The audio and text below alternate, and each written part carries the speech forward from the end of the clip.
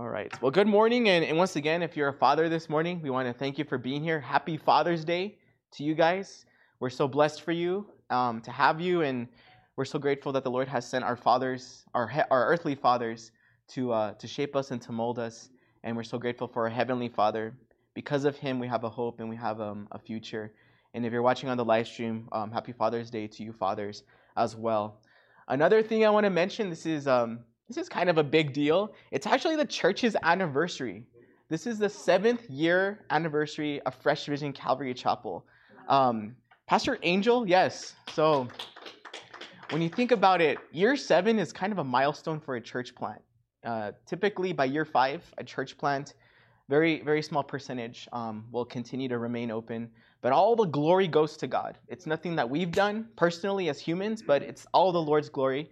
So on June 19th of 2016 was the official day that this church became a church.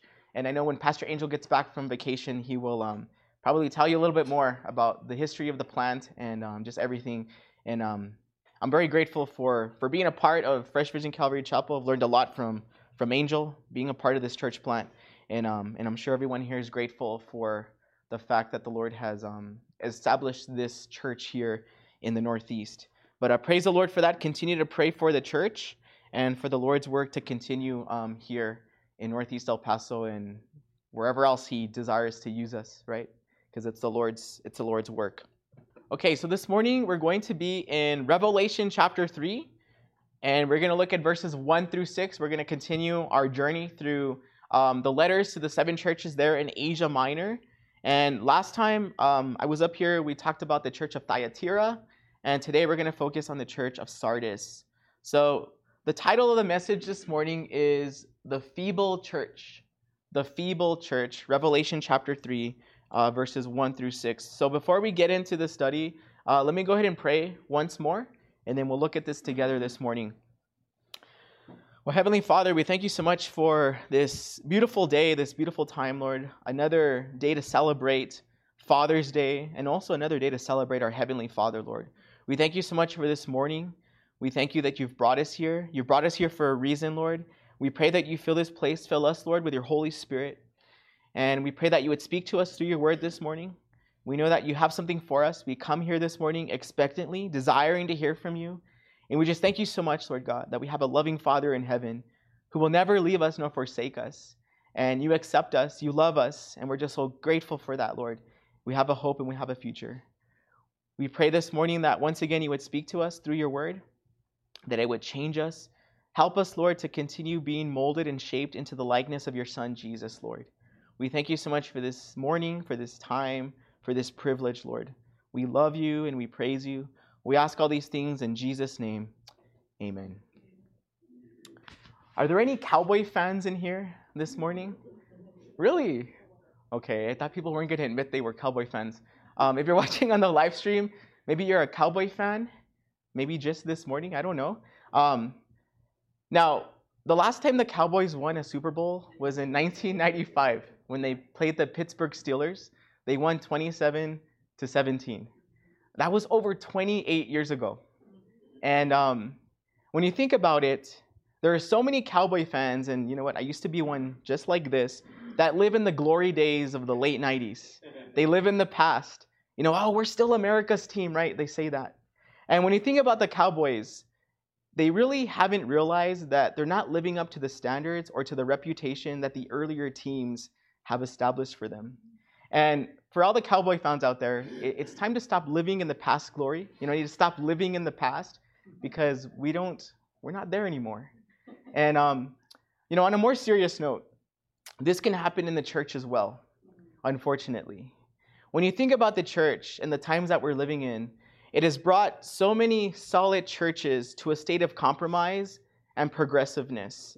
And when you think about that, a lot of churches are changing the Word of God to fit the changing world that we're living in.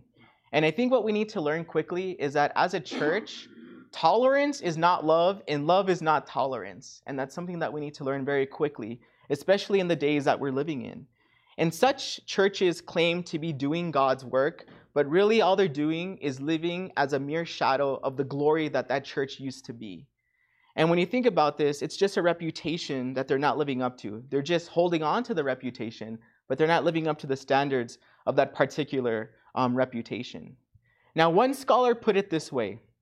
He said, spiritual ministries go through 4 stages. You have a man, that's stage 1, a movement, which is stage 2, a machine, which is stage 3, and then a monument, which is that final stage. Now, those churches that are mere shadows of what they used to be or of their former splendor, they're said to be in that monument stage or that 4th and final stage. And in fact, today we're going to look at such a church that was in that so-called monument stage, and that's the church of Sardis, a church that was a shadow of its former self.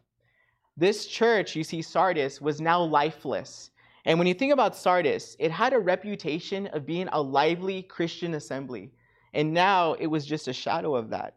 It only lived in its past glory, but it wasn't living up to that particular reputation. But the good thing is that in the Lord, there's always hope.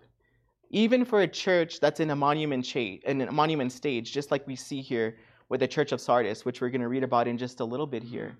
And I think the message this morning is a strong message, not just for Sardis, but also to all great churches that are living on past glory.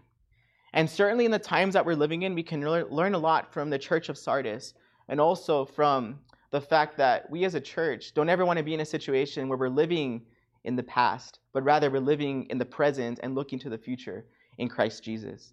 So just a little bit of a background here. So far, what we've talked about, number one, we talked about the church of Ephesus. That was a long time ago.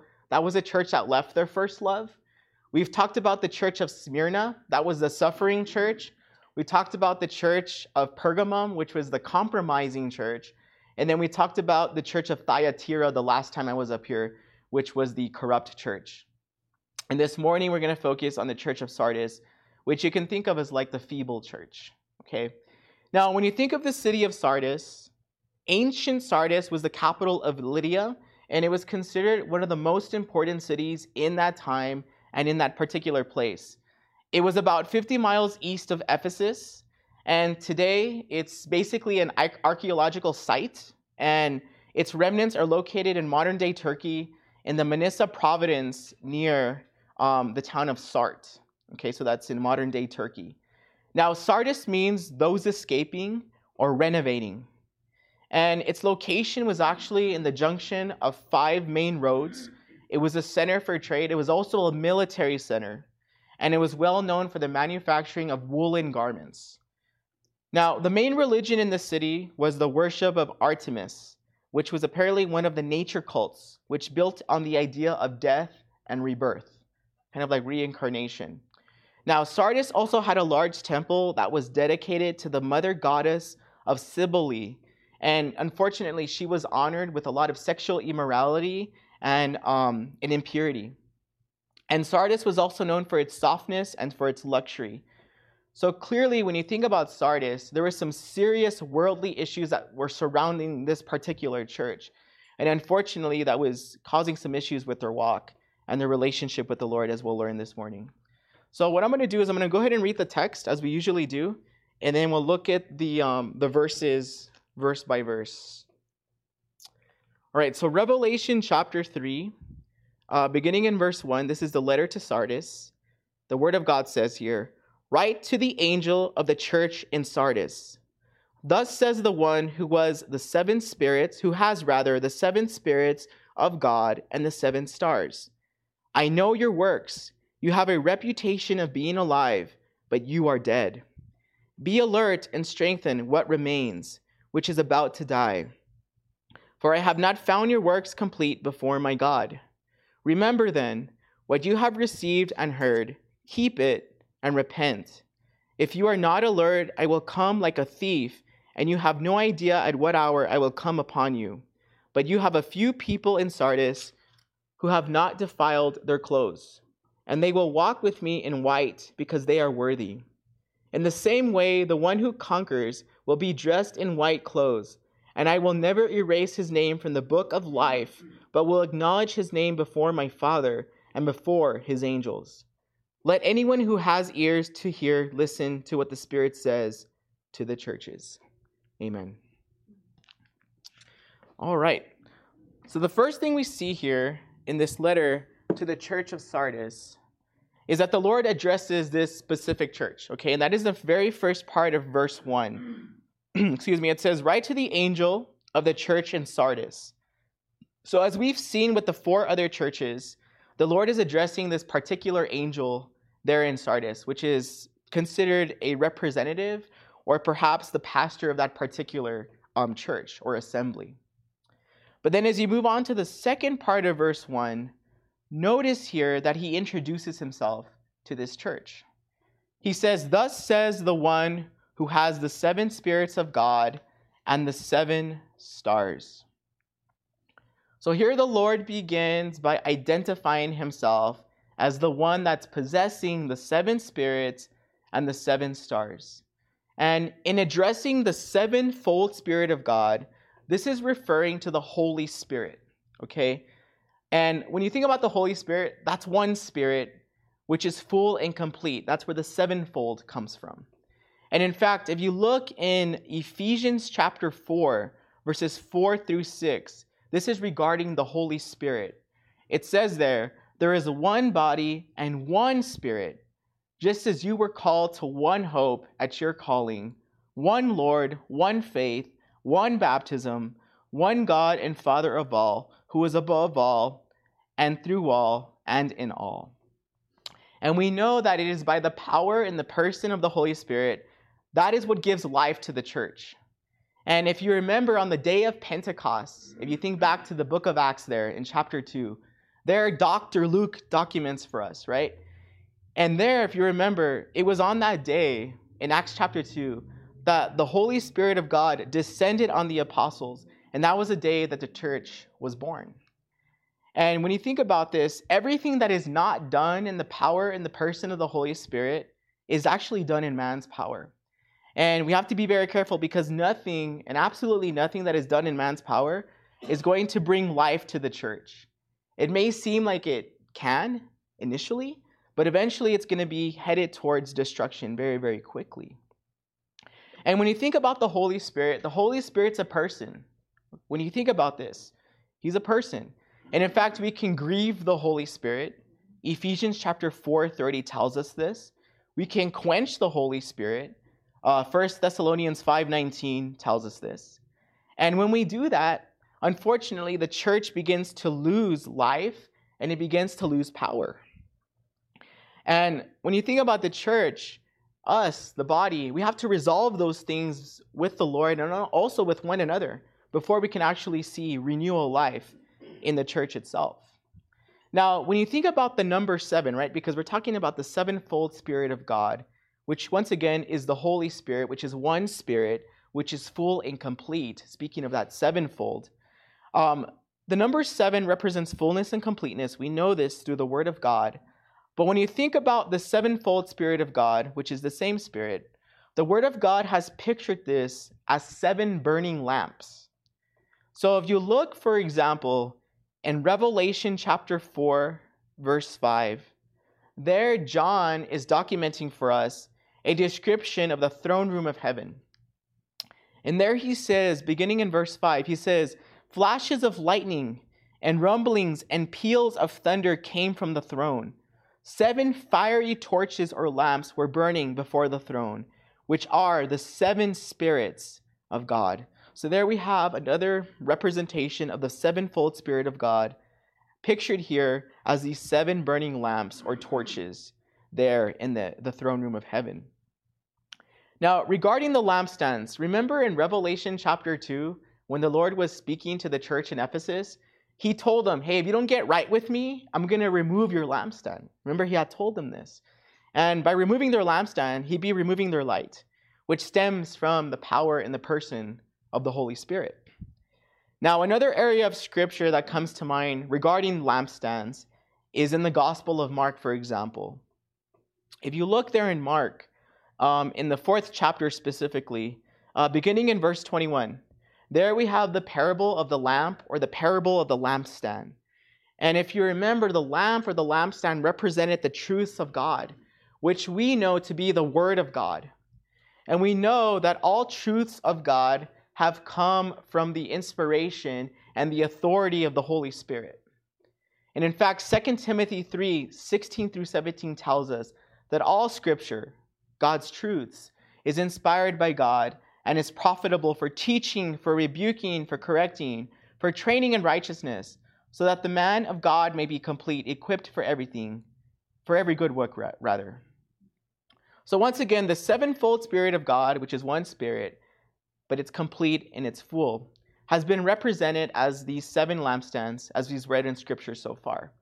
But also in Scripture, if you look in Revelation chapter 5, verse 6, for example, the sevenfold Spirit of God is also pictured as the 7 all-seeing eyes. Okay? So there, in Revelation chapter 5, verse 6, there the Lord is described taking the scroll out of the right hand of the one seated on the throne. And there it says, "Then I saw," this is John documenting for us, "one like the slaughtered lamb, standing in the midst of the throne, and the 4 living creatures, and among the elders. He had 7 horns and 7 eyes, which are the 7 spirits of God sent into all the earth." So what we can see here, or what we have pictured here of God, the Spirit of God, is the all-knowing and all-seeing nature of God. His omniscience, his omnipresence, right? That is what describes God. And we see this here described for us, for example, in Revelation chapter 5, verse 6, which is referring to the 7 spirits of God. Now, another thing that is described here in this verse, as he describes himself, is these 7 stars. It says, let me go back to the verse here. It says, "Thus says the one who has the 7 spirits of God and the 7 stars." So the 7 stars are the 7 angels of the 7 churches, or the messengers of these churches. If you look in Revelation chapter 1, verse 20, it tells us, "The mystery of the 7 stars you saw in my right hand and of the 7 gold lampstands is this: the 7 stars are the angels of the 7 churches, and the 7 lampstands are the 7 churches." So what we see here is that these 7 stars are the 7 angels of those 7 churches, just like we saw at the very beginning of verse 1 here. And the Lord controls those messengers as well as the church itself. Now, in the case of the church today, when you think about the messengers, you can think of that as like the pastors of the church or the leaders of the church. And you can think of that in the case of the church today. But in thinking about a dying church, which is kind of the theme of the study this morning, often people think that a church is dying because of the congregation itself, like the people. Like, oh, the church is dying. It's the people's fault. But the truth of the matter is sometimes it's the pastor's fault that the church is dying. Because the pastor could be compromising, could be corrupt. He could be in fellowship with the world and not in fellowship with the Lord. And a pastor can kill a church really, really quickly. And one thing that I've learned, and maybe you've learned in ministry, is that everyone is replaceable, very replaceable. And sometimes God has to remove the pastor or the leader of the church in order to put the church back in place where it needs to be. You see, God doesn't need us, but he desires to use us. He doesn't need us. We need him. And therefore, we don't ever want to put a pastor or a leader on a pedestal, but you want to put them on your prayer list because they need your prayers desperately. And I can tell you as a pastor and as a leader of this church, like, I need you guys to pray for me. And I know Angel does too. We desperately need your prayers because all I am is a beggar trying to show other beggars where to find bread. And I need your prayers. Don't ever put us on a pedestal because we can kill the church. And we want to make sure that everything that we do for the Lord is in the power and the person of the Holy Spirit. And what we're going to see with Sardis is this wasn't the case. And we need to pray for the people that are leading us spiritually. And that way they can lead us by the power and the person of the Holy Spirit. As much as we pray for you guys, we'd like you to pray for us too. So continue to pray for each other. Continue to pray for the leaders of the church, the pastors of the church. And not just this church, but all the churches. Now, if you look in the very last part of verse 1, the Lord tells them that he knows everything that's going on at this particular church. He knows their works, but unfortunately, he had something against them. It says there in the last part of verse 1, he says, "I know your works, You have a reputation for being alive, but you are dead. So just as we saw with the other churches that we've talked about so far, the Lord knew everything about them. And just like he knows everything about us, and he knows everything about Fresh Vision Calvary Chapel, he knows our works, he knows everything that's going on here, and he knows everything that's going on in our hearts. Now, when it came to this particular church, the Church of Sardis, they had a reputation of being alive. However, they were no longer living in this way. They really weren't alive anymore. And in fact, he tells them what he has against them. He says, "But you are dead." And notice he didn't point out any doctrinal problems. He didn't point out or mention any opposition or persecution that was taking place there. But rather, he mentions that they were dead. And perhaps they had grown comfortable. They had grown content. They were living on the past reputation. They were living in the glory days, like the Cowboy fans. But really, there was nothing taking place in this particular church. And this reputation was taking place without reality. And the impression we get here is that perhaps the Church of Sardis was not proactive or aggressive in their witness to the city. There was no persecution, which means there was no invasion of the enemy's territory. You see, when something is dead, it shows no struggle, it shows no fight, and there's no persecution. And I think it was last week, or maybe it was the week before, I was in the back there in the youth room. Sam was back there with me. I think, Jim, you were in there too. There was a cockroach coming in through the ceiling tile. It was really big. It had wings and, I don't know. I think it had glasses too.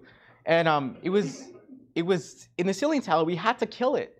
And then I remember we killed it with the broom it was. It was a pretty juicy one too. And after smashing it with the broom, the cockroach showed no struggle. It showed no fight. It no longer opposed us. It was dead. It was no longer a threat to us. But it's an awful place to be as a church when you're dead and you're no longer a threat to the enemy. That's the worst place to be. And when the church is no longer a threat to the enemy, we're no longer a church anymore. We're just a group of people that gather, and we're not doing the Lord's work. If there is no motion in the church, then the church is dead, right? And I want you to think back to, your high school physics class, right? The laws of Isaac Newton. Maybe you ditched that day. They taught everything that day when you ditched. But when you think about it, when a ball is rolling down a smooth hill, it's going to accelerate. It's going to move very, very quickly.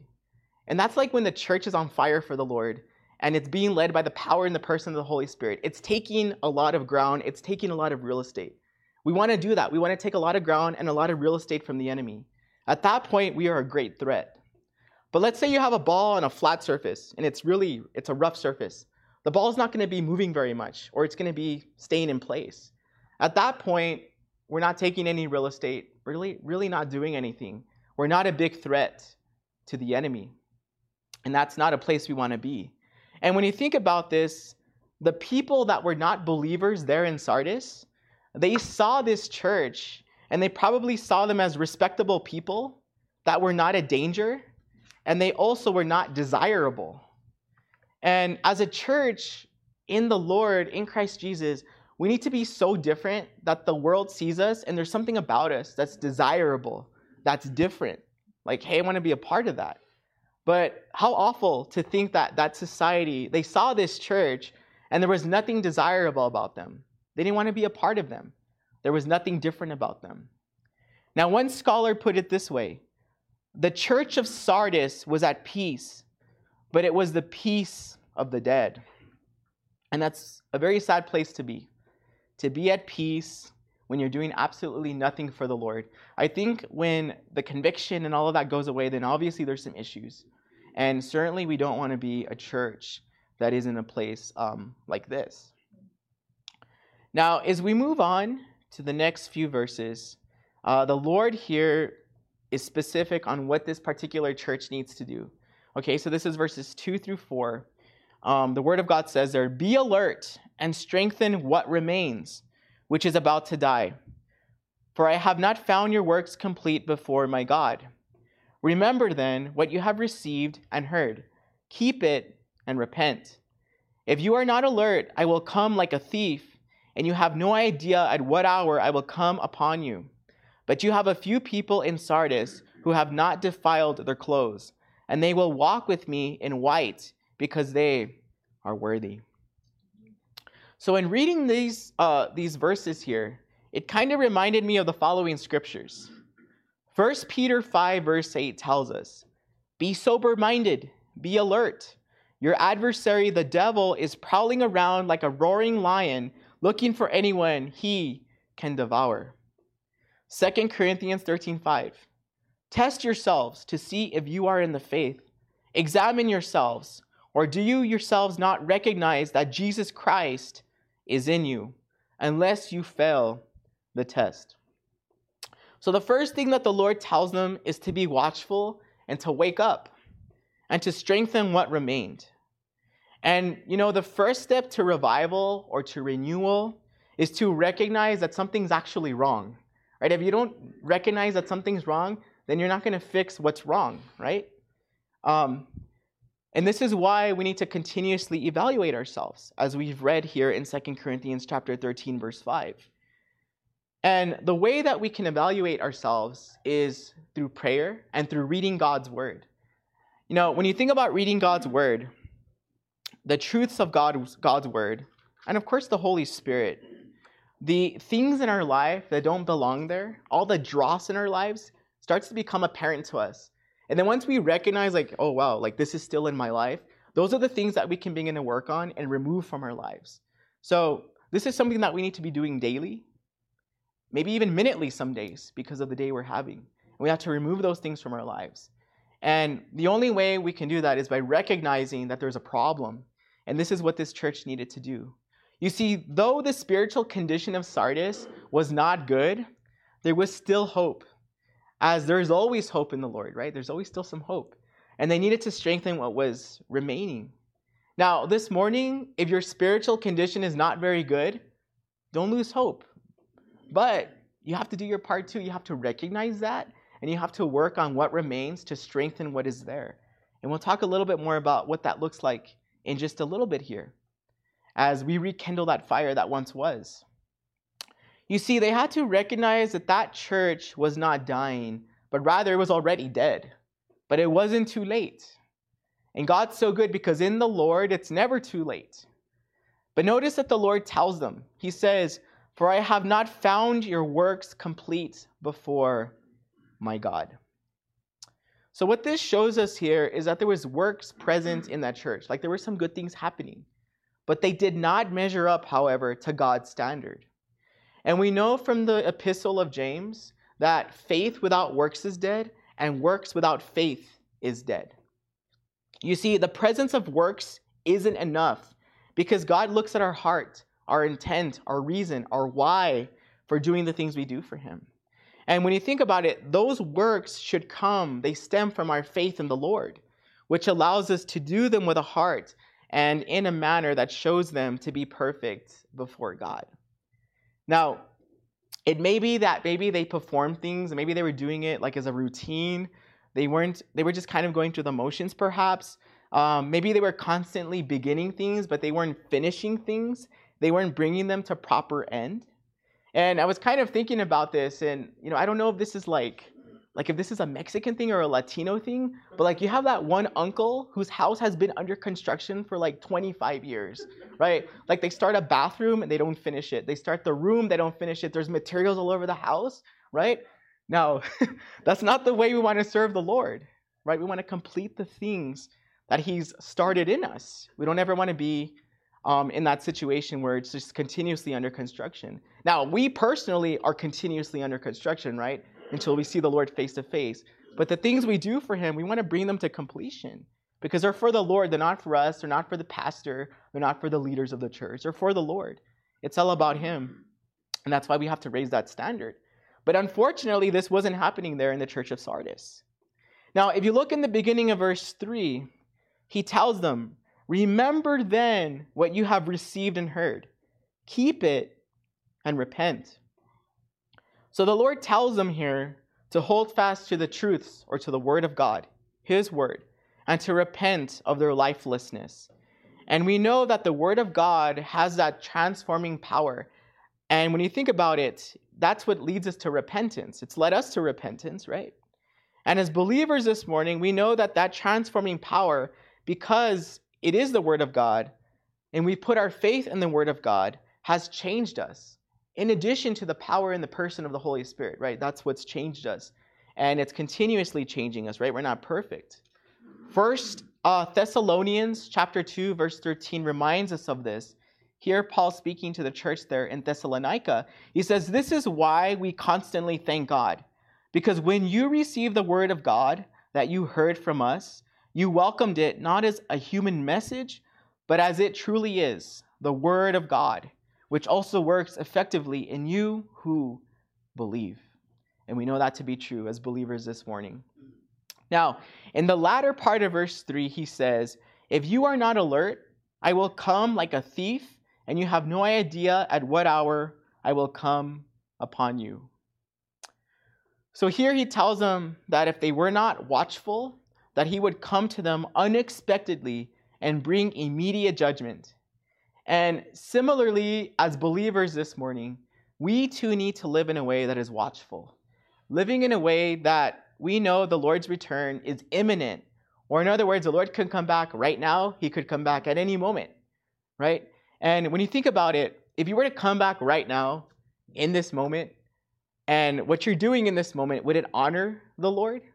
And yeah, we're all in church right now, but the Lord's going to look at your heart. Where's your heart this morning as we go through this study together? And that's what the Lord's going to look at.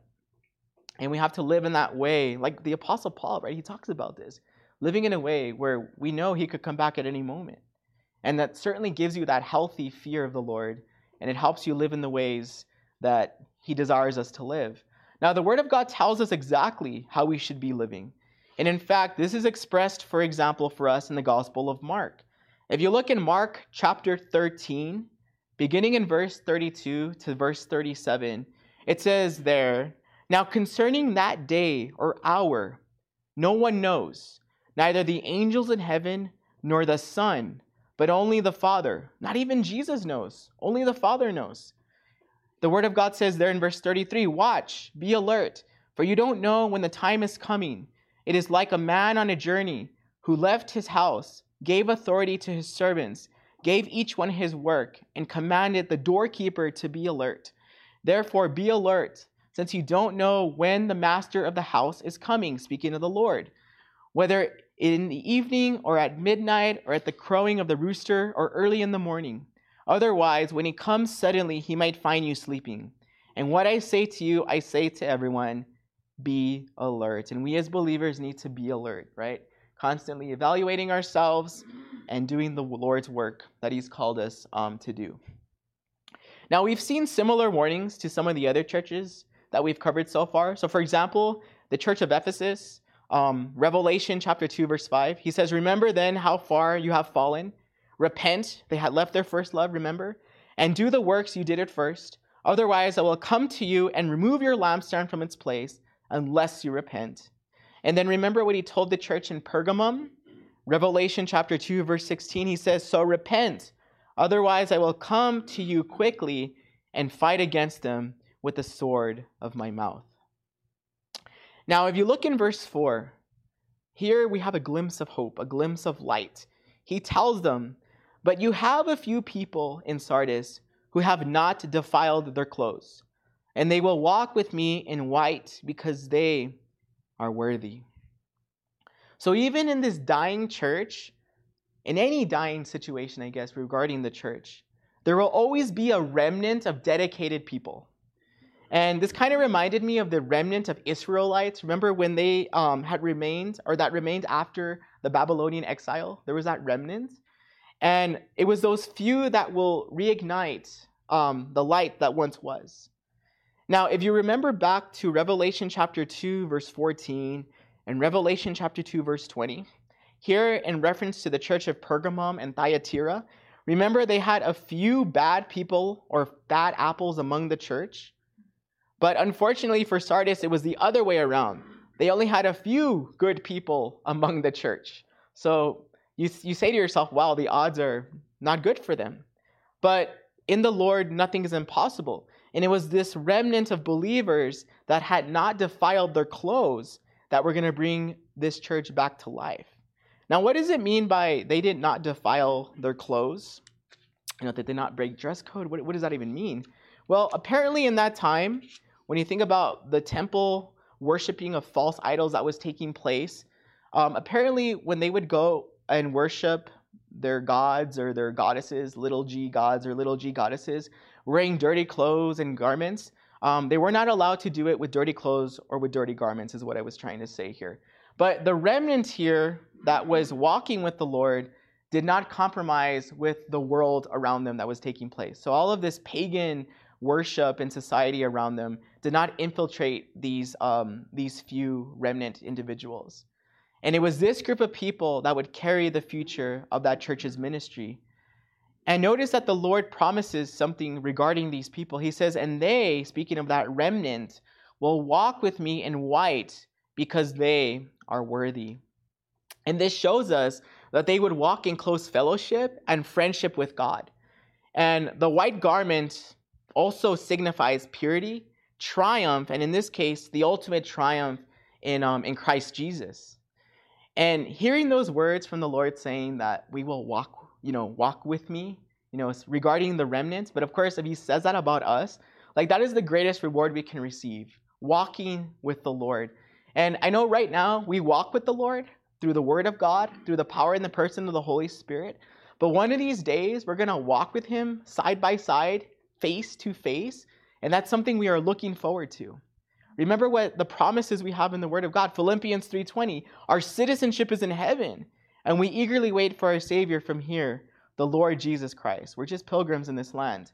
Matthew 5:8 reminds us, blessed are the pure in heart, for they shall see God. So there's so much to look forward to. And, we can confidently say this morning that in Christ Jesus, the best is still yet to come. And certainly that's an incentive to continue walking with him now. And one of these days we'll walk with him face to face, side by side. And that's something I'm really looking forward to. And I'm sure all of you guys are looking forward to. God is so good. Now, if you look in verse 5, he promises a reward for those that would repent and would change their ways. So here in verse 5 it says, in the same way, the one who conquers will be dressed in white clothes, and I will never erase his name from the book of life, but will acknowledge his name before my Father and before his angels.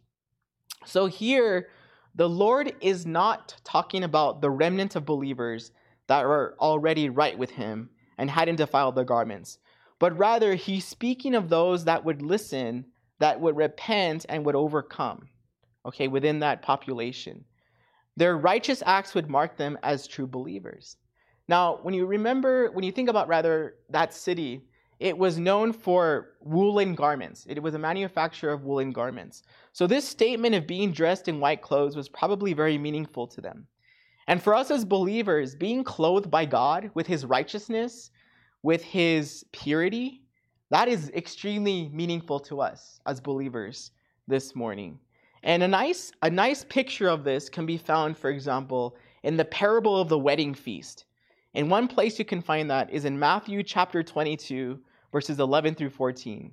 There it says, when the king came in to see the guests, he saw a man there who was not dressed for a wedding. So he said to him, friend, how did you get in here without wedding clothes? The man was speechless. Then the king told the attendants, tie him up, hand and foot, and throw him into the outer darkness, where there will be weeping and gnashing of teeth. For many are invited, but few are chosen. And yeah, that is a scary thing. But in Christ Jesus, what a blessing and what a privilege to be considered a child of the Most High and to be clothed in the garments of purity and righteousness. There's nothing better than that. Now, in this verse, the Lord also says, and I will never erase his name from the book of life, but will acknowledge his name before my Father and before his angels. Now, this is an interesting verse. Now, you may maybe be thinking to yourself, does this mean someone can lose their salvation? Is God up there taking names and scratching names off? Like that kid in second grade who took names on the board. No, we just need to really consider this very carefully. Now, when you think about the context of this verse, what he's referring to here is assurance. Now, the first thing I want to address is the book of life. What is the book of life? If you look in Revelation chapter 20, verse 12, that's speaking of the great white throne judgment of the Lord. It says there, beginning in verse 12, this is John documenting for us. He says, I also saw the dead, the great and the small, standing before the throne, and books were opened. Another book was opened, which is the book of life, and the dead were judged according to their works by what was written in the books. Now, the book of life is very important because it determines who will spend eternity with the Lord and who will spend eternity in hell. Revelation 20 verse 15 tells us, and anyone whose name was not found written in the book of life was thrown into the lake of fire. Now, if you look in Revelation chapter 13, verse 8, Revelation chapter 17, also in verse 8, these two verses suggest that the names of those that are saved were written in the book of life from the foundation of the world. In other words, from the beginning, the names were in that book. Just as you and I were chosen from the beginning of time. As we see, for example, in the Gospel of Matthew, chapter 25, verse 34, there it says, then the king will say to those on his right, come, you who are blessed by my Father, inherit the kingdom prepared for you from the foundation of the world. And also, if you look in Ephesians chapter 1, verse 4, there Paul documents for us, for he chose us in him before the foundation of the world to be holy and blameless in love before him. And we are enrolled in heaven because we've been born again, right? The author of Hebrews tells us this in that 12th chapter. And when we're born again as true believers, a true rebirth, okay, because there's a lot of make-believers out there too, we are eternally secure. And in fact, if you look at John 3:16, the Word of God tells us, for God so loved the world that he gave his only begotten Son, that whoever believes in him will never perish, but shall have everlasting life. John 5, verse 24 tells us, most assuredly I say to you, he who hears my word and believes in him who sent me has everlasting life. That word everlasting means everlasting, right? And shall not come into judgment, but has passed from death into life. And then John chapter 10, verses 27 through 29 tells us, my sheep hear my voice, and I know them, and they follow me, and I give them eternal life, and they shall never perish, neither shall anyone snatch them out of my hand. My Father who has given them to me is greater than all, and no one is able to snatch them out of my Father's hand. I and my Father are one. And to further support this, do you remember what the Lord told the 72? Remember they had sent them out in pairs? If you look, for example, in the Gospel of Luke, beginning in chapter 10, there in verse 20, remember there that the 72 that had been sent out in pairs, they had performed miracles in the Lord's name, and they were joyful. They had come back, and they told the Lord, hey, even the demons, they submit to your name. And then he told them, however, don't rejoice that the spirits submit to you, but rejoice that your names are written in heaven. Now, in that phrase, written in heaven, the Greek verb there that is used is in the perfect tense. So in other words, you can translate it like this. It could say, your names have been written in heaven and are on permanent record up there. So the Lord certainly would not contradict himself. And I think as believers this morning, there's great joy knowing that in Christ Jesus this morning, it's a wonderful, wonderful thing to know that our names are written in the book of life and they're there forever. Now, there are 5 references in the Word of God that talk about names being blotted out or erased from the book of life. One of those places is in Exodus chapter 32, verse 32.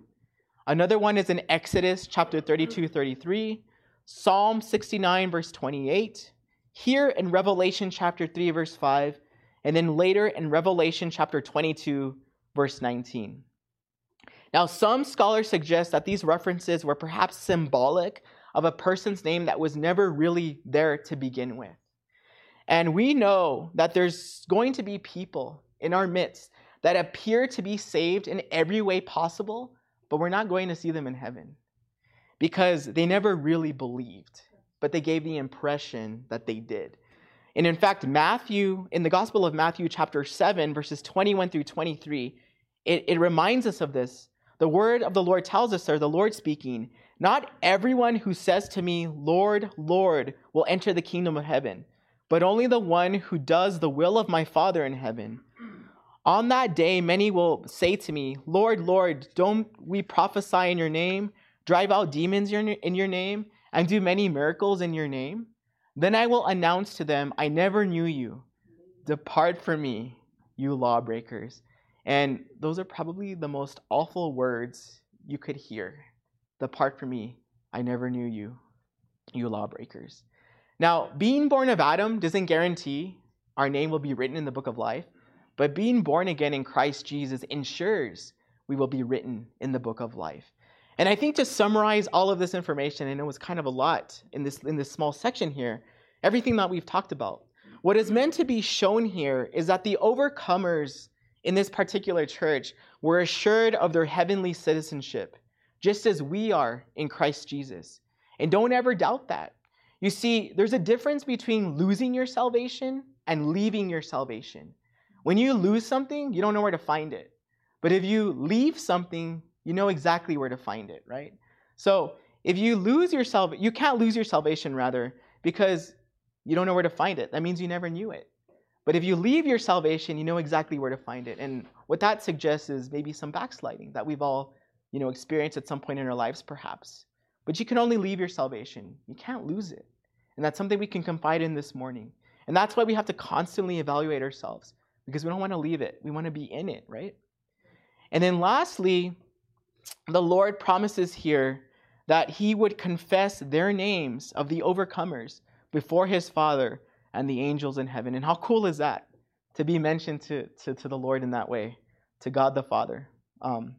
That's really a wonderful thing. But then notice in the last verse, we have this final exhortation for the church. He says, "Let anyone who has ears to hear listen to what the Spirit says to the churches."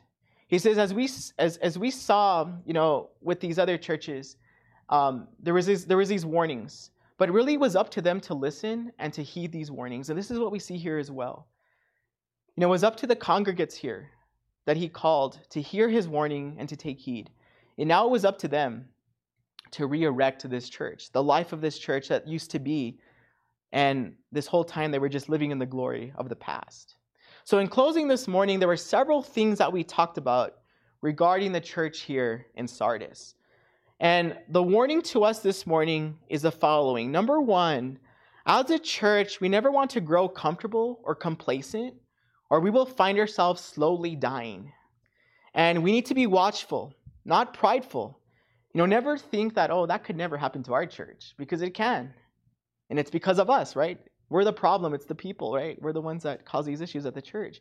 And that's why we have to hold fast to the truths of God, just as he told the church there in Sardis.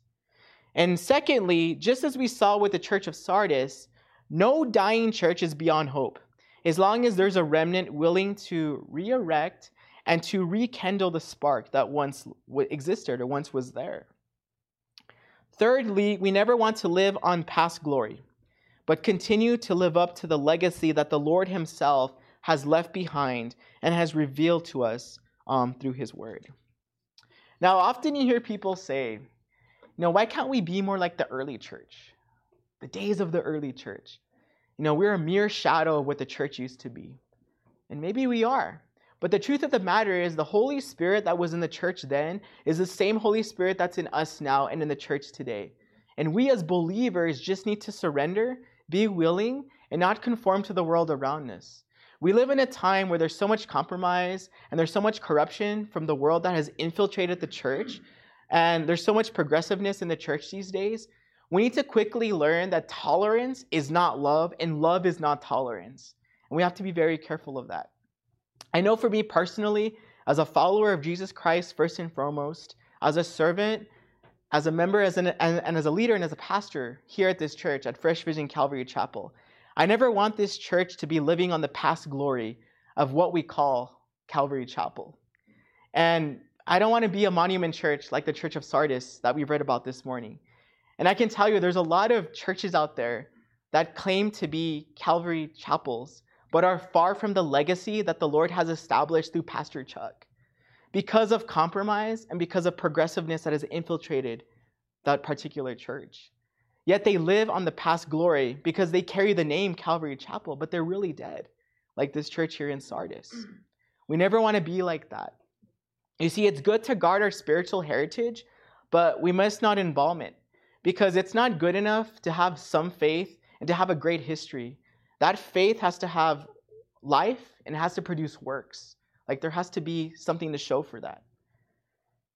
Now, let me be clear here. All of this that we do, it's not a Calvary Chapel thing. It's a Jesus thing. But it's through Calvary Chapel that the Lord has pointed many to Jesus Christ, me included. And that's something I want to continue to be a part of and to carry on and not just be something that happened in the past. You see, I've experienced the transforming power of the Lord through His Word, through the Holy Spirit, because of Calvary Chapel. And I want to make sure that I give others that same opportunity, because we all want to have a hope and we all want to have a future. You know, Pastor Chuck once said, "So live for the kingdom of God. Seek to bring glory to Jesus Christ, and the Lord will use you. It is my prayer, my constant and daily prayer, that God would keep me usable." And that should be our prayer too, daily. And then lastly, and I'll close with this, the Lord reminds us through the Apostle Paul in 1 Corinthians chapter 15, verse 58. He says, "Therefore, my dear brothers and sisters, be steadfast, immovable, always excelling in the Lord's work, because you know that your labor in the Lord is not in vain." So let's continue moving steadfastly together as a church body in the direction that the Lord desires us to move us. That way we can point many, many people to Jesus Christ and take real estate away from the enemy. Amen? So this morning, if you're here in person, or maybe you're watching on the live stream and you don't have a relationship with Jesus Christ, we want to give you that opportunity today. And today is Father's Day. And I do want to remind you, yes, you have an earthly father that the Lord has given to you, but you also have a heavenly Father who loves you, who will never leave you nor forsake you. And if you want to declare Him as your Lord and Savior this morning, I want to give you that opportunity. But you have to do this with your whole heart. You can't be just this make-believer. You have to be a true believer. You have to say this with all your heart. You have to mean this with all of your being. So if that's you this morning, I want to invite you to just repeat this prayer after me. And once again, you have to say this with all your heart. This can't just be your lip service unto the Lord. So if that's you this morning, if you would just close your eyes and bow your head and just repeat this prayer with me or after me. Heavenly Father, this morning, I want to declare you as my Lord and Savior. Jesus Christ, I believe that you are the Son of God. I believe that you died for my sins. I believe that you were buried, and I believe that you rose from the dead 3 days later. I know that I am a sinner. Lord, I ask you to forgive me for my sins. Fill me with your Holy Spirit. Change me, and please use me for your glory, Lord. I pray these things, I ask these things in Jesus' name. Amen. If you prayed that this morning, we want to welcome you to the family of God. And as we always say here, even when one sinner repents, there's a celebration going on in heaven amongst the angels. And there's some excitement up there going on your behalf. And if you have any questions, maybe about your next step, maybe you need a Bible, maybe you need prayer, anything like that, please reach out to the church. We meet every Sunday at 10 a.m. Our building is at 4242 Hondo Pass. In the, I forget what this strip mall is called, but we're at the very end, the far east side of the building, at the intersection of Gateway South and Hondo Pass. And we do invite you to come by and visit us. And if you're a father this morning watching on the live stream, and even here in person, we want to thank you so much for everything that you've done for your children, and just for allowing the Lord to use you to shape them and mold them into the likeness of His Son, Jesus Christ, which He has sent for all of us. And the rest of you that are watching that are not fathers, we pray that you have a blessed week. And we're praying for you. We love you. And we hope to see you again very soon here. So goodbye for now.